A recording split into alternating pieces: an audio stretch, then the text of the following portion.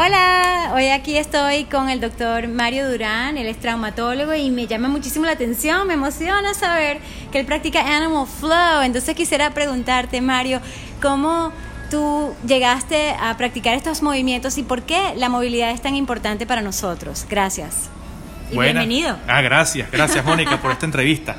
Mira, realmente llegué de casualidad con el Animal Flow porque tenía una paciente que se transformó en una buena amiga mía, de Valentina Sanglade, y ella vino con una lesión, y ella me explicó lo que hacía, todo eso, y dije, bueno, quiero darle contigo, pues, y quedé enamorado del Animal Flow, de verdad, y de hecho lo practico con ella, y los recomiendo bastante porque es una especie de ejercicio en el cual mueves todo, ejercitas todo, estiras todo y todas tus articulaciones. Y les recomiendo porque no es como los ejercicios normalmente clásicos, como por ejemplo el levantamiento de pesa, que haces una rutina y al día siguiente no te puedes levantar. Aquí no, aquí tú puedes hacer series y todo y al día siguiente estás como si nada.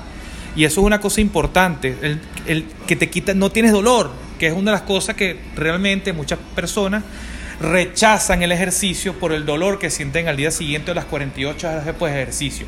Y por eso me gusta el Animal Flow, porque no tienes eso, no lo tienes. Maravilloso. Cuéntame de tus orígenes como médico traumatólogo y cuáles son las lesiones y dolores que ves más en consulta. Mira, mi origen es, bueno, tengo más o menos aproximadamente en el ámbito unos 12 años como en la parte de traumatología.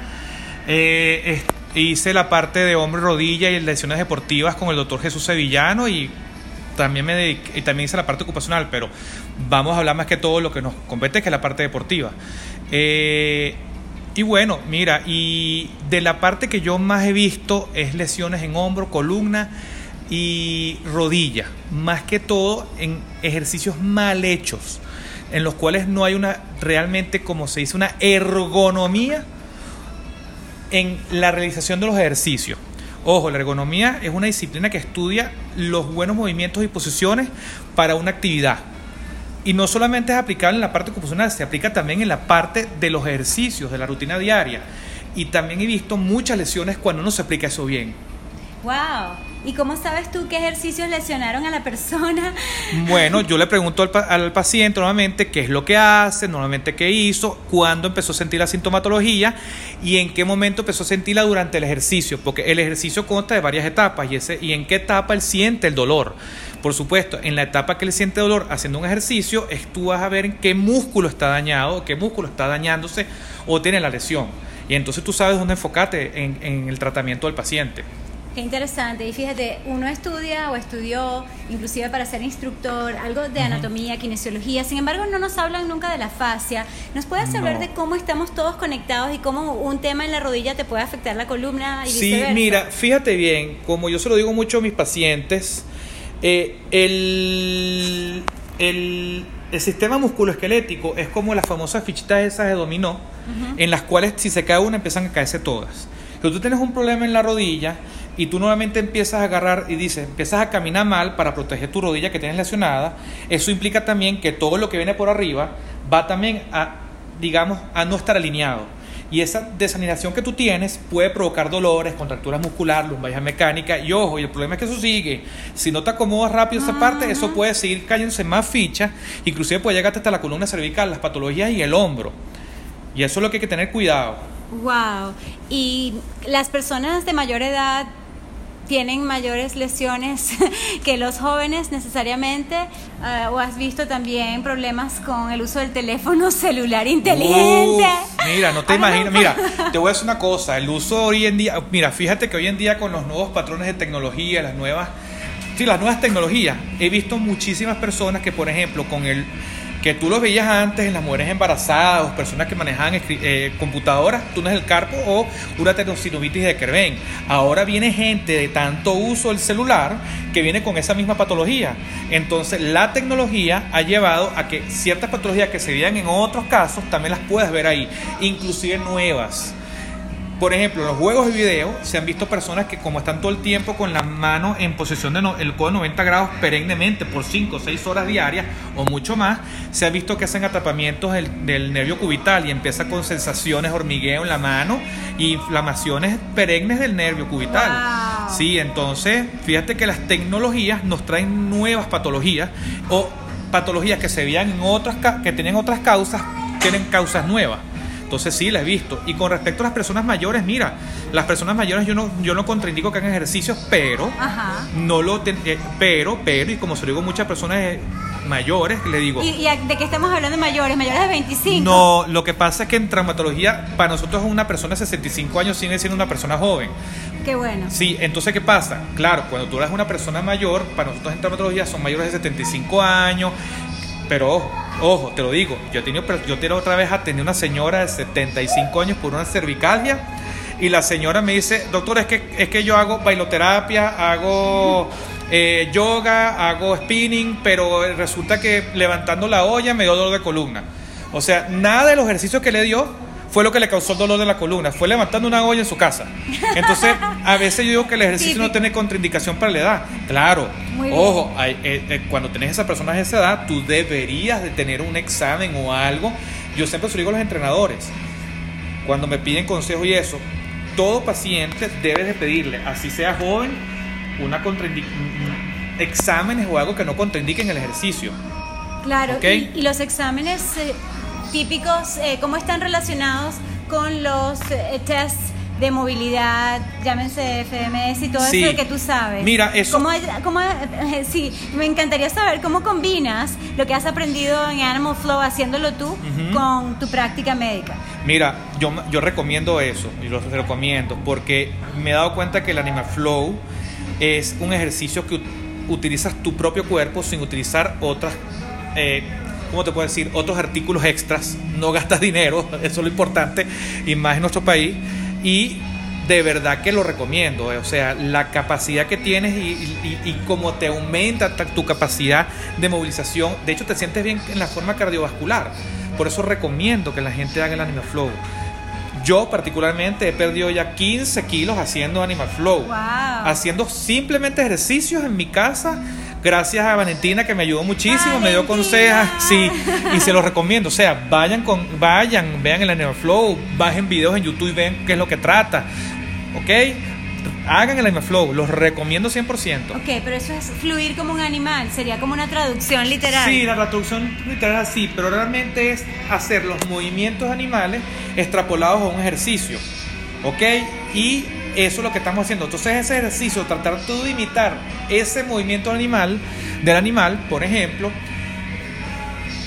claro, nuestro cuerpo no está hecho para esos movimientos, pero al hacerlo creas una especie de movilidad que no la tenías antes, inclusive una elasticidad. Y les digo, ojo, como en cualquier ejercicio, y lo repetí anteriormente, la ergonomía, todo ejercicio mal hecho con una mala posición puede causar problemas. Entonces, les recomiendo que si ustedes van a hacer cualquier ejercicio, inclusive el Animal Flow, que se entrenen primero con una persona capacitada o entrenada con eso. No se pongan a inventar, ver videitos en YouTube, a seguir no sé qué, porque no.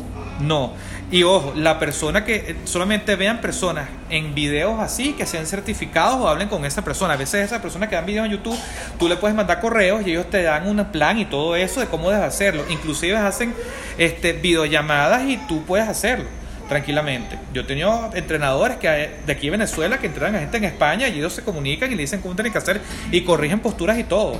Eso sí se puede hacer. Pero ojo, no se pongan a hacer ejercicios solos, sin nadie que los guíe, porque si no, ahí es donde viene la lesión, y la lesión es deportiva. Y después empezamos, como dice Cristo, a padecer. Y tú haces muchas operaciones. ¿Cuáles son las cirugías más comunes? Mira, he tenido muchas cirugías, por ejemplo, lesiones de manguito rotador, lesiones de menisco, rupturas de menisco, más que todo en pacientes deportistas, que es lo que no me te estoy manejando ahorita. Y bueno, y ojo, y le digo a toda la gente, cuando tengan una lesión, no es que yo voy a esperar a que 3-4 meses para irme a ver a mi paciente, no. Cuando tenga una lesión y se siente incómodo y no mejora, vaya a su médico, porque el problema es que el cuerpo cura como esté, como si se rompió así va a curar, ¿ok? No tienen que esperar a que vayan al médico, a que no, ya me voy a curar con el médico. No, si usted tuvo un esguince y usted fue 2 meses después al médico, la lesión del esguince curó así y puede curar mal. Por eso es que uno tiene que acudir al médico para que haga que la cura de su lesión sea la correcta. Buenísimo. Y para prevenir lesiones, inclusive del ejemplo que diste de la señora mayor que hacía tanto ejercicio de todo tipo, pero ¿cómo puede haber prevenido ese problema con la olla, digamos, moviéndose mejor? No, bueno, claro, esa señora debe moverse mejor con todos los ejercicios que hace, pero lo más seguro es que cuando ella agachó a buscar ¿cómo es que se llama? La olla, sí, usó su columna. Uno cuando va a recoger algo no usa la columna, uno debe estar en cuclillas y levantarse con las piernas, porque las piernas están hechas para soportar carga. La columna está hecha solamente para soportar la carga de tu cuerpo, no una carga extra. Por supuesto, al hacer eso, ella me imagino que fue una olla llena, porque no me escribió que tenía la olla, y me imagino que fue lo que hizo, pues. Claro, ¿entiendes? Porque hay personas que van al gimnasio y entrenan muy bien y bastante, sin embargo no se están agachando, no se están alcanzando, sí, no están haciendo los movimientos primitivos y originales, ¿verdad? Sí. ¿Qué es lo que pasa? Las personas, yo he tenido pacientes de gimnasio que, yo he conseguido gente que te aceptan lo que tú le dices, como gente que no acepta lo que tú le dices. Me explico. Por ejemplo, tengo pacientes que me llegan con dolor de rodilla y digo, ¿cuándo te empezó el dolor de rodilla? Bueno, doctor, cuando estaba haciendo lunge. Ajá, pero ¿cómo estás haciendo lunge? Bueno, sí, no, así no se hace el lunge porque mira, ok, tú le dices cómo ellos deben de agarrar y tienen que hacer el lunge, pero resulta que hay otros que te dicen, no aceptan que tú los corrijas.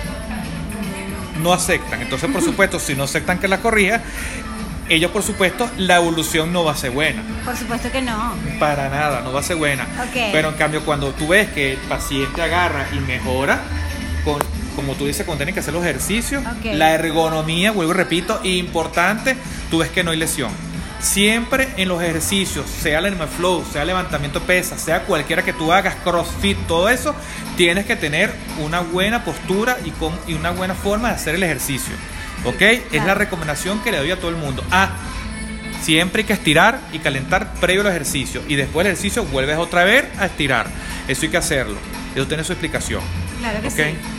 Muy bien, muy bien. Y ahora con la llegada de Oscar Pérez, el creador de Primal Kinetics, estamos hablando de hacer un equipo de Fit 90X. ¿Te parece bien que la gente se pare de su silla por lo menos cada 90 minutos? De hecho, eso no es mentira. Lo que dice Oscar, que yo tuve la oportunidad de hablar con Oscar y coincidimos en muchos puntos. Eso que dice él es verdad. De hecho, en el ámbito ocupacional eso se llaman pausas activas. Y lo que dice Oscar es verdad. Eso hay que aplicarlo ahí.